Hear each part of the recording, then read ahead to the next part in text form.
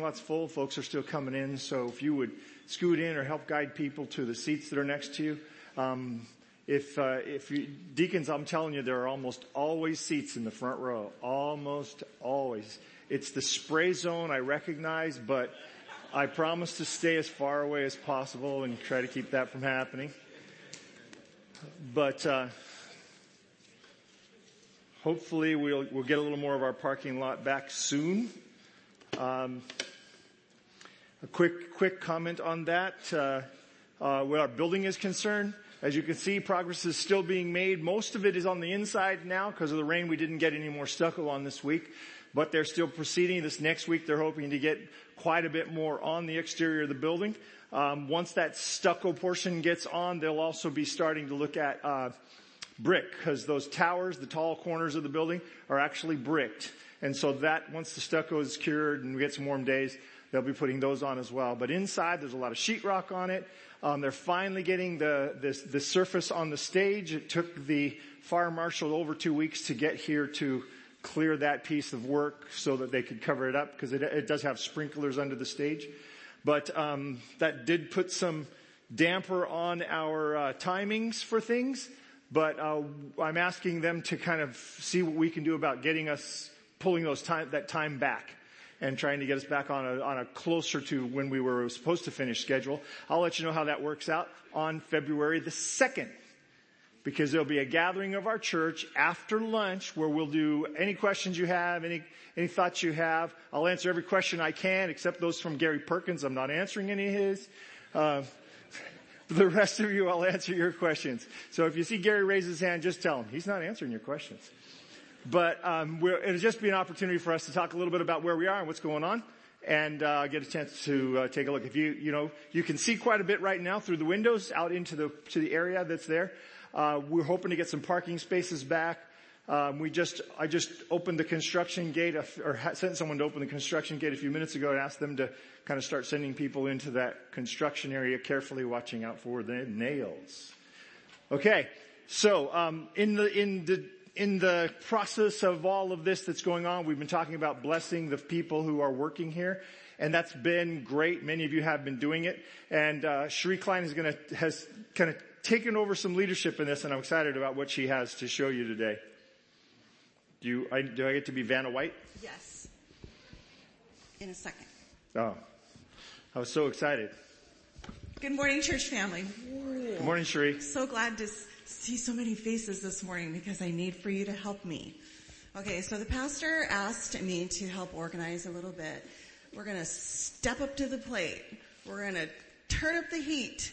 We're going to love on these workers that are building our building. Amen. We're going to empower them through the love that this church family can pour out on them. Can I hear an amen? Amen. I thought we already said amen to that. Can I hear an amen a little louder? Amen.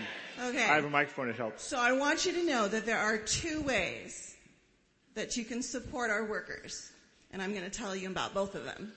The very first way is something that you can do today. It takes 2 seconds. I have put together, okay, Vanna. Is this my Vanna part? This is your Vanna part.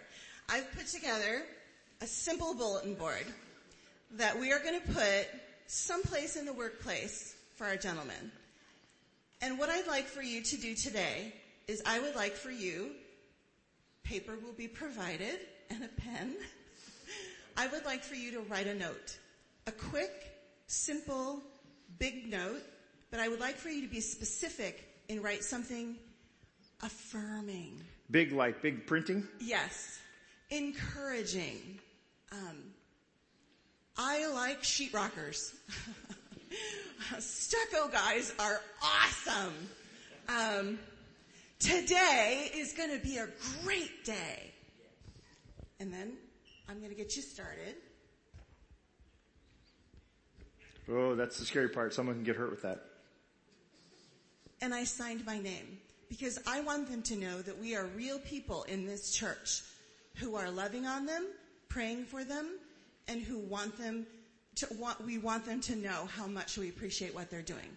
So the message that I'd like for you to write, big, okay, simple, encouraging, affirming, uplifting, okay? I will be at the back of this service today with pen, paper, and push pins. So please fill up my board today before you leave. Will they have an opportunity to write more, or like next week, week after that, maybe? Yes, because Okay. I'd like to change the board every week.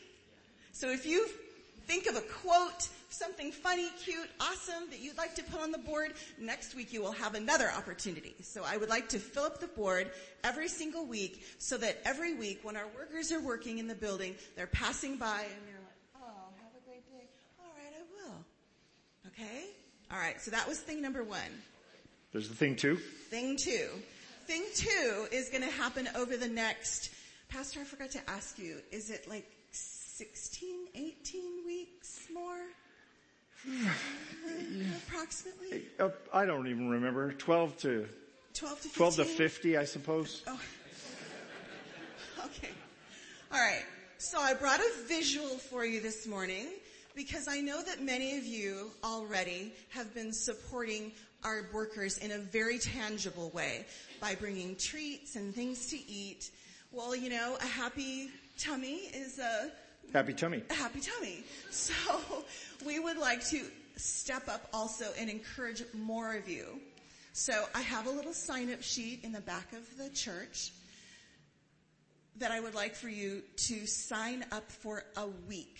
What we would like to do in the next 15 to 20 weeks is have somebody bring something for our workers once a week. So there's some kind of specifics that you need to be aware of. So there's approximately 20 men in our building crew, okay? So whatever you need to do, whatever you do, it's got to be 20, at least 20. They arrive at work at 7 a.m. in the morning. Their lunch is early, like 11:30, because they start early, okay? And that the most important thing is the treats or the meals need to be grab and go, easy to carry, Ziploc bag, okay? And these are just some ideas, right? Okay, we don't want them to know that we're all about sugar. So, You don't want them to know that we're all about sugar. So it can be anything. If you're going to bring something to drink, it needs to be like a case of water or something in a can. Again, something grab and go. Popcorn, muffins. Have your kids get together with another family and have your kids make 20 peanut butter and jelly sandwiches and put them in a bag and stick a note in it. Pizza, brownies, mandarin oranges are so in abundance right now. Go and get a couple big bags and bring them and drop them off at the church. If you drop it off at the church, it doesn't matter what time during the week, we will make sure that our workers get them. So I brought you the visual because I just want you to know that they're very simple, easy things. So this week when I was at Costco, I was shopping for myself. Zach, you're Vanna White now. You're Vanna now. Hold it like this. I found this box of soft and chewy granola bars. There's 64 of them in here. I was so excited, but I was mainly excited because it only cost me $5.47 because it was on sale. So this week, these next few weeks, when you're doing shopping for your family, just keep it in mind. Hey, I could pick one of those up and drop them off at the church for the workers. Thank you, sweetheart. So, again, like I said, I will be at the back of the service today. I will have my cards for you to sign, and I will have my sign-up sheet. Can I just see maybe a show of hands? Commit now. Of commitment for like at least 16 families. Can I see you? All right. I see at least 16 now. Do you It went up see and at down. least 16? Yeah. Some went up and one came back down. They were timidly involved.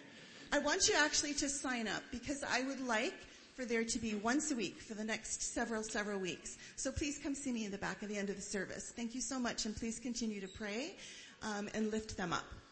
Thank you, Cherie. And please do continue to pray. It's such a blessing when the folks on the job site are saying things like, oh, I don't know, man, things just work out on this job. So I'm just really glad to see the effects of that in people's lives. One of the guys, his name is Vinny. He's the lead electrician on the site. After someone brought some things, in fact, it was Cherie, brought some things a couple weeks ago. He said, oh man, thank you so very much. And I said, I had nothing to do with that. All I did was tell you there was food here. And he goes, no, but your church, thank you church so very much. So they recognize that a sandwich given to them is a gift from all of you. So thank you so much for being involved in blessing them. And those of you, I think there are probably half a dozen families who've already been doing this. I just want you to know it puts a smile on their face and it just puts a lightness in their step when you do. So thank you. Today we're going to talk about abundance. And we're specifically talking about abundance facing the law. I was actually planning to move on. I was only planning on this series being 2, and it got to be 3 because of the comments and questions in the second look class last week. And someone asked, well, okay, abundance, I get all that, but what about the activities, the law, the things we're required or whatever to do? And so I thought, okay, let's talk about those things. And so what I want to talk about today is abundance facing the law. If you're new to our church, if this is your first time with us, that Sunday that you're looking at right there is real. That is not a picture from stock photos somewhere on the internet. That's a picture I took while at Leatherby's with some of our church members. And I want you to know that is not mine. You could tell if it were mine because it would be chocolate whipped cream on the top. I don't eat the regular stuff. I order the chocolate stuff. But I am telling you that is an abundant hot fudge sundae. Abundance is beyond the expected norm. Abundance means it's beyond what you expect. It's beyond the ordinary. It's extraordinary in what you're looking at. And so if you think about it, that is abundance in a picture. It's got a plate under it. We've talked about this. Leatherby's, they put a plate under your ice cream because they put so much ice cream in the bowl or the dish that it won't hold it. You can see it's running over the side. The hot fudge is beginning to melt the ice cream. I'm getting hungry just looking at it. The nuts are rolling down the side over here and onto the plate below. By the way, that's a rookie mistake. You should always order your hot fudge on the side. Don't make this rookie mistake. Then your ice cream stays ice cream and your hot fudge stays hot fudge. And they don't become a conglomerate of sort of medium temperatured things. Abundance is God's description of what he's doing here. Jesus said, I have come that you might have life and have it more abundantly. What if you took that as Jesus' mission statement? What if you took that as a description of Jesus' mission? If you took that as a description of God's mission to us? What if that were the mission statement of God? If you were to say, okay, I went through the Bible looking for God's mission statement and I found it. There it is in John chapter 10, verse 10. I have come. The reason I'm here, I have come. The reason I'm on the planet is to help you understand, to help you experience life. And not just life getting by. Life in abundance. I have come that you might have life and life more abundantly. Would it refocus the way you looked at the rest of Scripture? Would it provide a lens for understanding some things differently? That's kind of what I want to do today. I want to put those lenses on your eyes and walk through some things in Scripture. Okay? I want you to kind of get these abundant lenses on. So because I know that ice cream cone doesn't fit everybody's desires for wonderfulness. I think it should, but it doesn't always. So this is an abundant picture, right? It's a beautiful lake. It happens to be actually in Golden Gate Park in San Francisco. It's a beautiful lake. There were some Canadian geese who were lost and hanging out in San Francisco, cruising across the lake. There's a little guy in the bottom left corner over there who's right now about to say, mine, mine, mine. You can't see it, but this lake is full of fish. It's an abundant sort of scene. Get it? It's a wonderful, beautiful, glorious sort of a place. You wouldn't expect a sinful world to have nice things. We live in a sinful, messed up world, and yet there are beautiful opportunities, beautiful things that we get to experience. A sunset and a sunrise every day. Those beautiful things are beyond the expectation of a messed up, broken world. Abundance. Now, this next picture is after my grandsons, those are a couple of my grandsons on the corner of the picture over there, after they began throwing bread into the water. After they started to cast their bread upon the water, the abundance started coming toward them. Before very few minutes passed, the geese had gathered at our little location along the shore. And they had started to surround my grandsons, two of which were shorter than the geese. And they started to follow these little guys away who now have bread. And they're like, what do I do now? I'm trying to get away from this animal who's going to attack me for my bread. Because the animals who were around don't have an abundant mentality. They have a scarcity mentality. You can't really see them very well. I don't know if you can see them at all. But right below where my grandson with the blue hat is, right below him, there are 3 fish who are literally sticking their faces out of the water to see if they might get a portion of what's there. Now, the reason I say this is a mindset of scarcity is because these are the most well-fed birds and fish in the country. There were 3 other people on different parts of the lake throwing things into the water for these same animals. And so they were getting plenty, but they wanted more. They wanted to get theirs. They wanted to make sure they got what they wanted. They wanted to make sure that they got their part. See, a scarcity mindset, the mindset that there is not enough, makes you a greedy person. The scarcity mindset makes you an anxious and fearful person. It causes you to make decisions that are based on the wrong idea. You want to take away from other people. You want to make sure that other people aren't getting your share, your fair share. If you're concerned about fairness on a regular basis, you've probably got a scarcity mindset. Particularly if your fairness is aimed at you. I want to make sure it's fair for me. If you're making sure it's fair for others, you might have an abundant mindset. Beware of this concept. It is a result of broken, sinful human nature. It is not how God behaves, and it is not how God wants you and I to live in our world. He wants us to be those people who go against the grain and think of things and think of Him and think of our opportunities for others as abundant. Studies for generations have shown that people who actively give have better, happier, more fulfilled lives. And I'm not talking about giving to church, though I think that's a good thing. I'm talking about giving, period. Giving things to others, blessing other people, making sure that they're having people over once in a while, making sure that they're reaching out and touching their neighbor, mowing someone's lawn, taking care of somebody, helping someone else, looking out for a place where they might be a blessing to someone. Those people live better, more abundant, happier lives. Jesus said, I have come that you might have life and have it more abundantly. Not only that you will experience it for yourself, but that you will become a purveyor of abundance in our world. You with me so far? Nod if you're with me all the way to the back. Back row. Those are small nods for people that far back. You got to move your head more than that so I can actually see it. Scarcity is the enemy of abundance. Jesus came that you might experience abundance.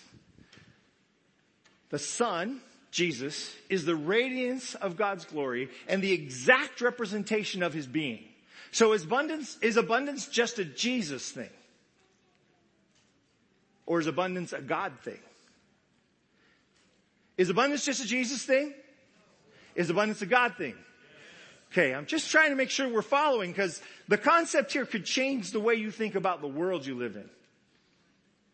If Jesus is the exact representation of God in human flesh, and He came that we might have life and have it more abundantly, is it possible that God's goal since the fall is to help mankind have life and have it more abundantly despite the fall?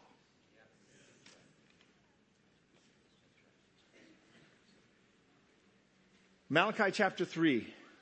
I, the Lord, do not change. I don't change. I love the second half of this. It says, return to me and I will return to you, says the Lord God Almighty. I don't change. So I haven't moved. One of my favorite illustrations in this description, I told you the picture before. Two people are traveling down the road. They've been married for 20, 30 years. She's sitting against her window looking outside.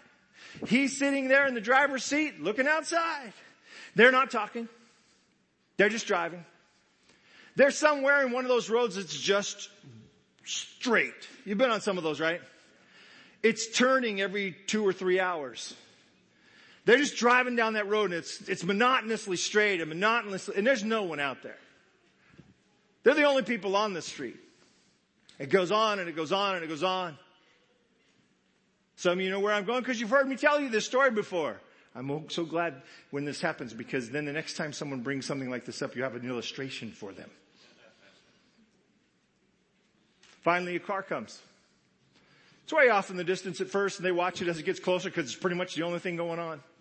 Both of them focus their eyes on the car gets closer and closer and closer and closer. And finally, as the car starts getting close enough to see the person in the car, as the sun shines through the windshield, they see this huge person behind the steering wheel of this car. And now they're really stuck and they're really fascinated and they're watching as this car gets right up on them. And as it gets just 50 feet away and then right by, they both follow it. And then they drive. And she looks out the window. And it goes on for about 10 minutes. And finally the wife breaks the silence. She says to him, that was 2 people.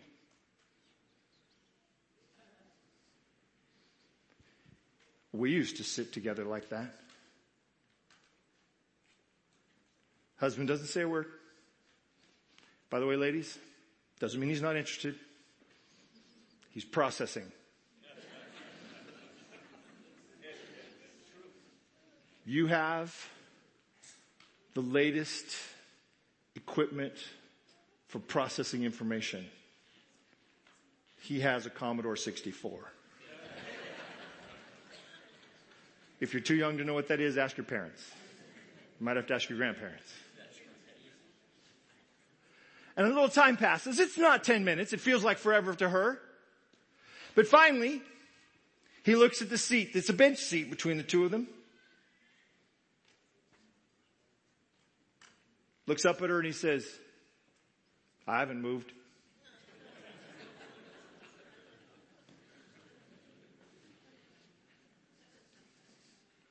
God hasn't moved.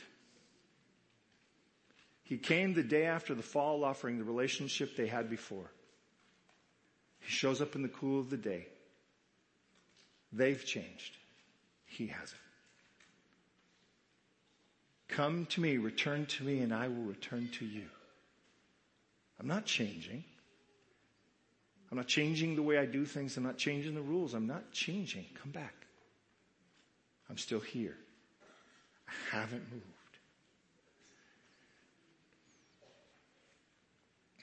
So by grace, you are saved through faith, that not of yourselves, it is a gift of God, has always been the rule.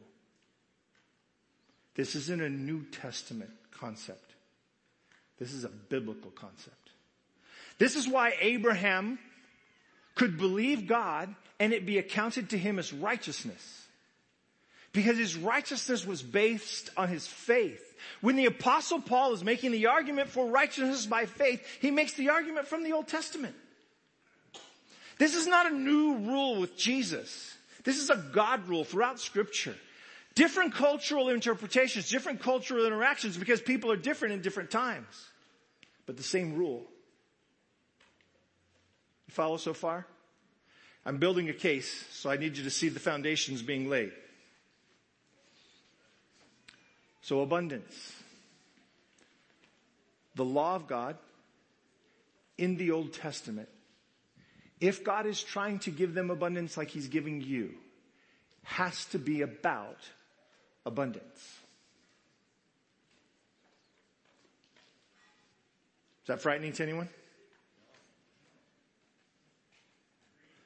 If the law of God hasn't changed, if God hasn't changed, then what you read in the commandments in Exodus chapter 20 has to be about abundance. Because God has been on the same mission since the beginning. Maybe some different expressions. We don't kill sheep anymore. But the same outcome is the aim. So, the commandments are descriptions of how to have an abundant relationship with God and other men. Do you get the two parts? Do you see two parts? You're having an abundant relationship with who? God and man. You're having an abundant relationship with God and with man. The commandments are simply a description of how that process might work for you. Descriptions, or the New Testament one-liner, love God, love your neighbor. Jesus said, on this hangs all the law and the prophets. Everything. Summary statement, love God, love your neighbor. You want to know how to really serve God? You want to really kind of get yourself together? You want to know what you're supposed to do? That's it. Love God, love your neighbor. Same expression in the commandments. Love God, love your neighbor. Same expression for the disciples of Jesus. Love God, love your neighbor. Same expression for the people who live toward the end of time. Love God, love your neighbor. Same expression for what's happening in the kingdom of heaven. Love God, love your neighbor. The changes are in us, not God. Love God, love your neighbor. Don't get into the weasel question. You know what the weasel question is, right? That's the question you're using to try to weasel out of your responsibility. That's the weasel question. The weasel question here is, who's my neighbor? 2 doors down? 1 door down? The guy across, the cranky guy across the street? Nobody wants to be his neighbor. Who's my neighbor? Think about it. I have things I have to do. Exodus chapter 20 then, quickly. First commandment, you shall have no other gods before me. You know why? You know why this is abundant? Because there are no other gods. And if you're not worshiping this God, you're worshiping a rock or a stump or a bush or a light in the sky. Period.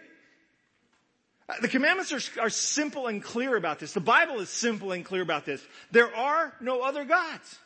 So if you're worshiping something else, you're not worshiping God. And your life will be much better if you stop worshiping the rock who can't answer your prayers and start worshiping God who can. Prophets over and over again, they make fun of people. They say, you go cut down a tree, you bring it in, half of it you use to cook your meals or warm your house, and the other half you turn into a god, and you pray to that thing. What's wrong with you? That's almost a direct quote from Jeremiah, except for the last little phrase. That's implied. Hebrew is very expansive language. You shall not make for yourself any carved images. You shall not bow down to them nor serve them. So I've got the real God. I know who the real God is. So you know what I'm going to do? I'm going to make myself an idol for my house so that I can worship the real God. You know what happens as soon as you do that? You make the real God manageable for you. That diminishes God. It shrinks God down to a size you can handle. That's all legalism is. Legalism is you and I trying to shrink God down to a size we can handle. A little God that we can manipulate. When we try to make an image of God, no matter what it is, when we try to think, when we imagine that it's possible in our little bitty pea brain to explain everything there is to explain about God, we have to diminish God. Because your little brain and our great big God don't compare.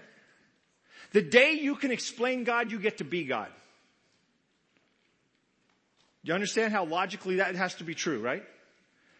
The logic of this, if you are smart enough to explain God, you're smarter than God.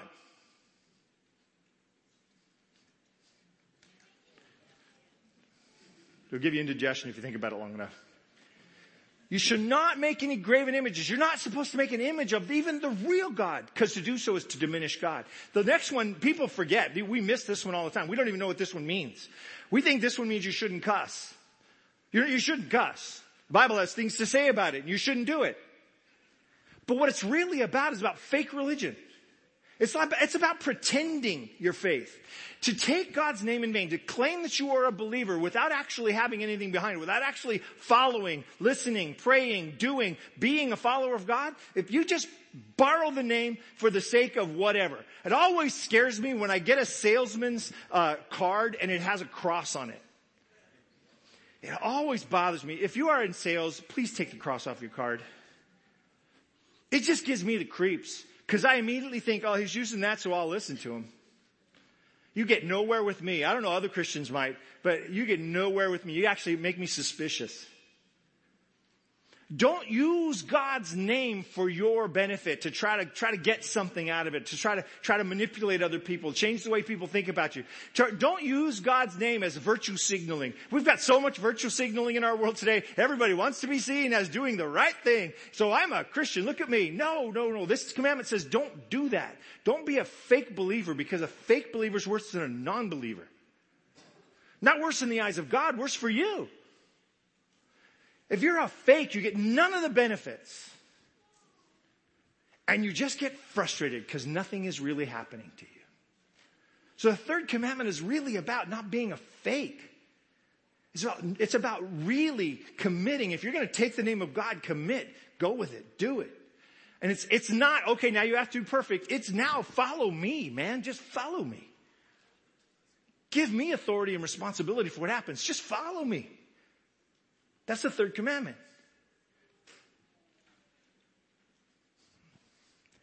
I'm skipping one. Did you notice? Fourth commandment's the Sabbath. I'll get back to it. And then your relationships with others. Loving your neighbor. You shall not murder. Bad for your relationship. Enough said. You should not commit adultery.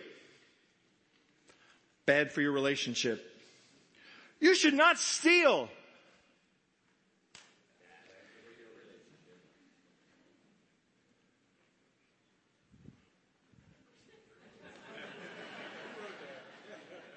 You shall not lie about your neighbor.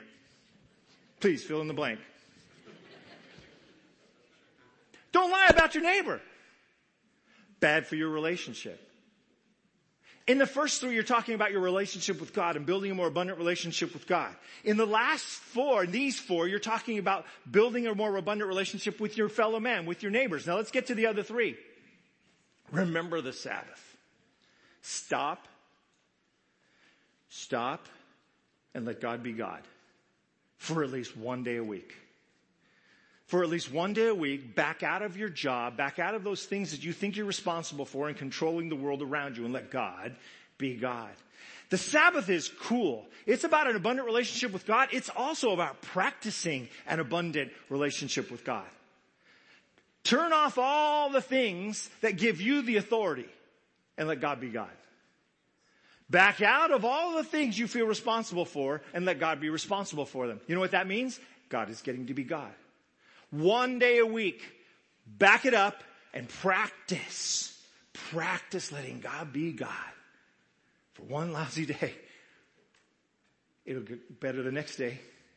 And the more you do it and the more you practice it, the more it will become part of the bigger life you live. It can be scary.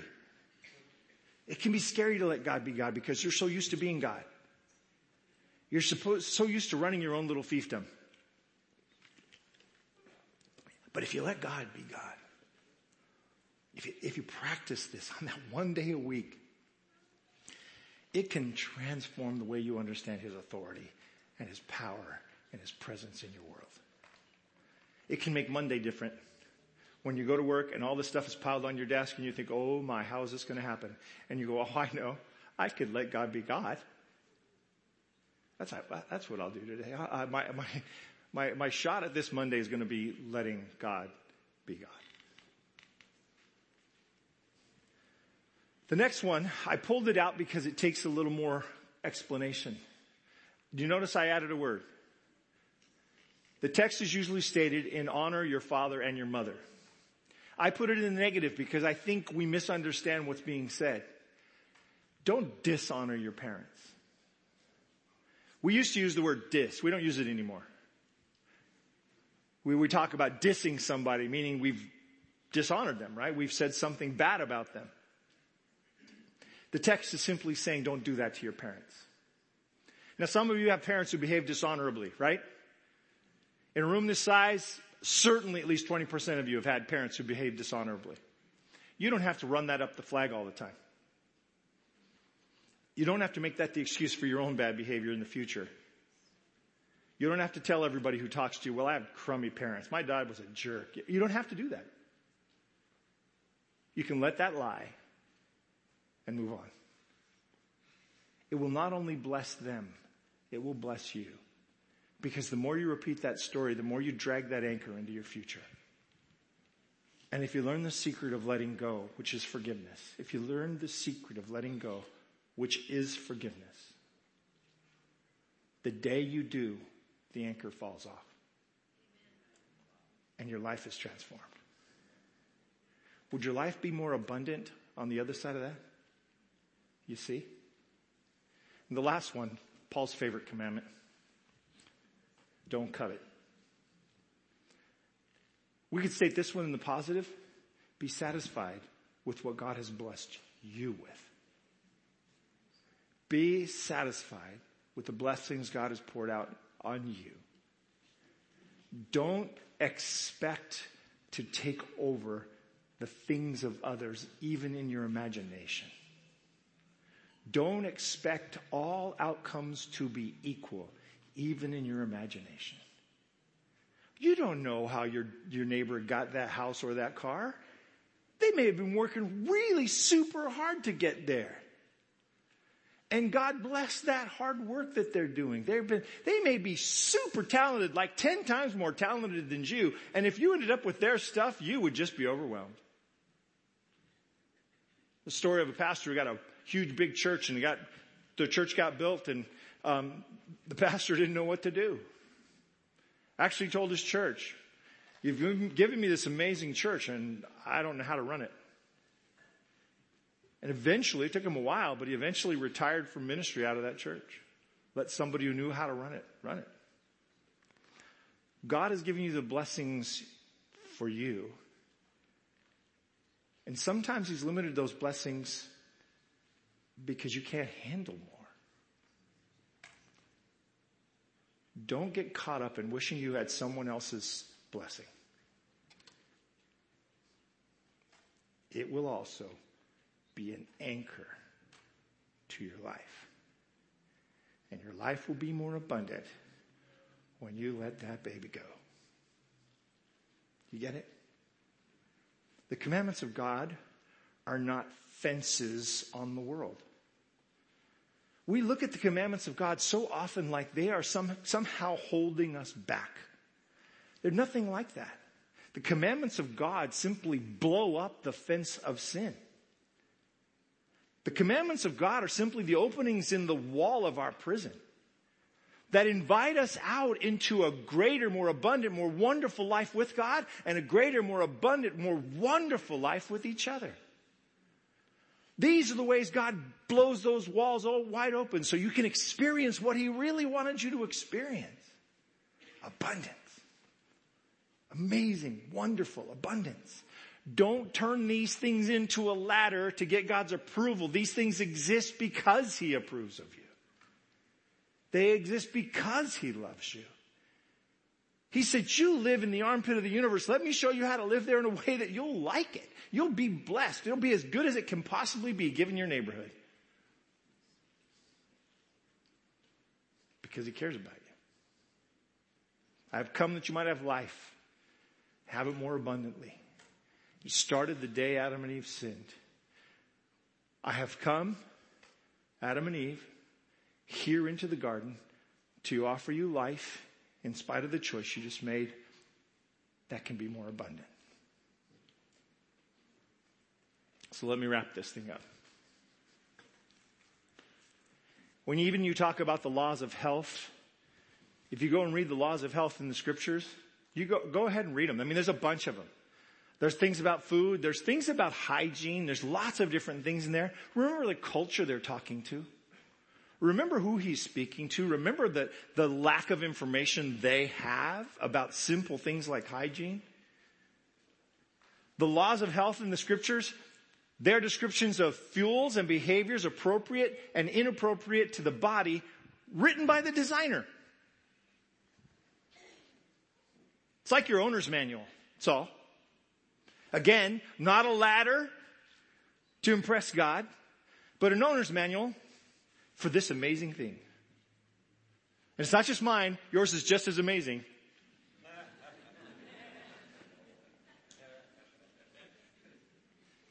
Remember, David said, I am fearfully and wonderfully made, before we had full-length mirrors.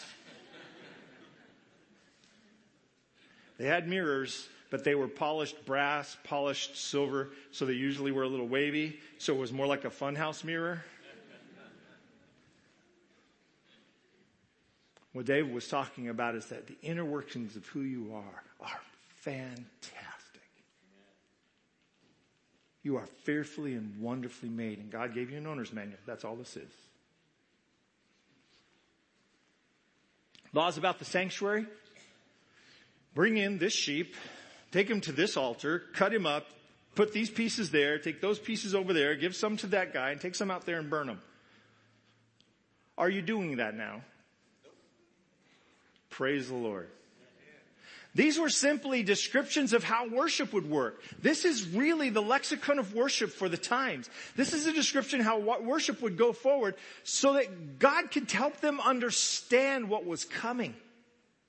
This is God describing a process that would help them understand the sacrifice of someone else for them. It's an illustration of what was coming in Jesus. So don't toss these things aside willy-nilly like the New Testament took over and the Old Testament is empty. All of the New Testament is built on the Old Testament. And the abundance that's being described in the New Testament is a description of the God of the Old Testament. These are not separate beings with separate roles and separate purposes. It's all one. So was it done away with at the cross? Logically, if God is abundant there, then, and here, now, if God doesn't change, why would God do away with what God was doing? Why would Jesus dying on the cross change the nature of a pig, for example? That animal is still the same animal. Nothing's changed. Why would Jesus dying on the cross change the nature of God's desire to have you take some time off and let him be God? Why would Jesus dying on the cross change anything that God was trying to bless you with? It changes the rules of the sanctuary because it's been fulfilled in Christ. In fact, when you get to the place where this is being described in Colossians describes it this way. Paul, writing to the people in Colossae, says, you were dead because of your sins, because of your sinful nature, and because your sinful nature was not yet cut away. Then God made you alive with Christ. For he forgave all your sins, canceled the record of the charges against us, took it away, nailing it to the cross. I've used this translation specifically because it tells you what the exchange is. He took away the transgression. He took away the problems of your sin. Jesus took them on himself, and that's what was nailed to the cross. Your sin, my sin. That's what was taken away. That's what's being nailed to the cross. He continues, in this way he disarmed spiritual rulers and authorities. He shamed them publicly by his victory over them on the cross. So don't let anyone condemn you for what you eat or drink, for not celebrating certain holy days, or new moon ceremonies, or the Sabbaths. Note the plural on that Sabbath. What was happening in the church all over Galatian, Ephesian church, Colossian church, what was happening in the church all over was that people were coming in behind the believers and they were saying, hey, I know Paul came in and said that now you're covered by grace, but that doesn't mean that you don't have to do exactly what else is meant. So you have to be circumcised and you have to only do these things. You have to celebrate these sanctuary services. You have to go and slaughter an animal every once in a while. All of that you still have to do. I know Paul said you're covered by grace, but you still have to do all of this. And Paul says, no. The whole system of the sanctuary was done away with. It's unnecessary because Jesus, in fact, did away with Sabbaths. Because every one of these holy days was a Sabbath. He did away with them. He did away with all of these things like not eating leaven during the Passover. Done away with. It's all gone away.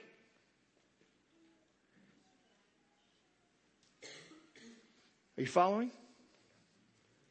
Sometimes this passage gets ripped out of its context and thrown out for us to say, oh, none of this stuff that was written in the Old Testament matters anymore. It's not what it's saying. You can do those things. You can give it a try.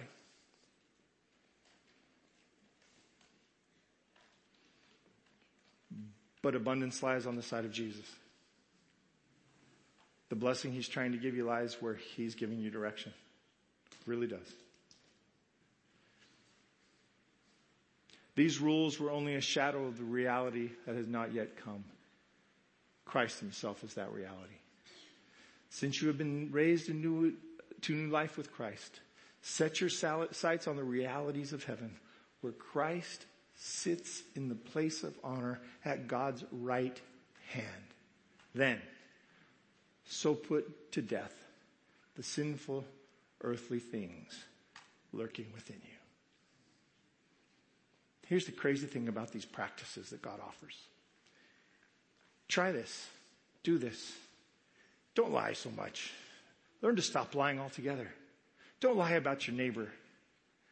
Don't covet your neighbor's stuff. Try practicing the Sabbath. It's a little taste of heaven every week. Try these things that I'm showing you. See if your life isn't better. And you start trying. And your life starts getting better. And your actions start to align with what God designed you to do and to be. And your life gets more abundant. You're covered by his grace. These aren't making him love you. These aren't going to give you access to salvation. But they're going to make your life better. Now, I know that's a little scary for some of you folks. But I think that's the biblical picture. Jesus said, I have come that you might have life and have that life more abundantly. And it's the same thing that my Father was doing. It's the same thing the Holy Spirit is doing within you. It's the same thing that Moses was writing on the mountain. It's the same thing that was offered on day one after sin entered our planet. I haven't changed. It hasn't changed. I have come to show you the way to life and life more abundantly. Be covered by my grace. Be washed in my blood and follow me home. Let's pray.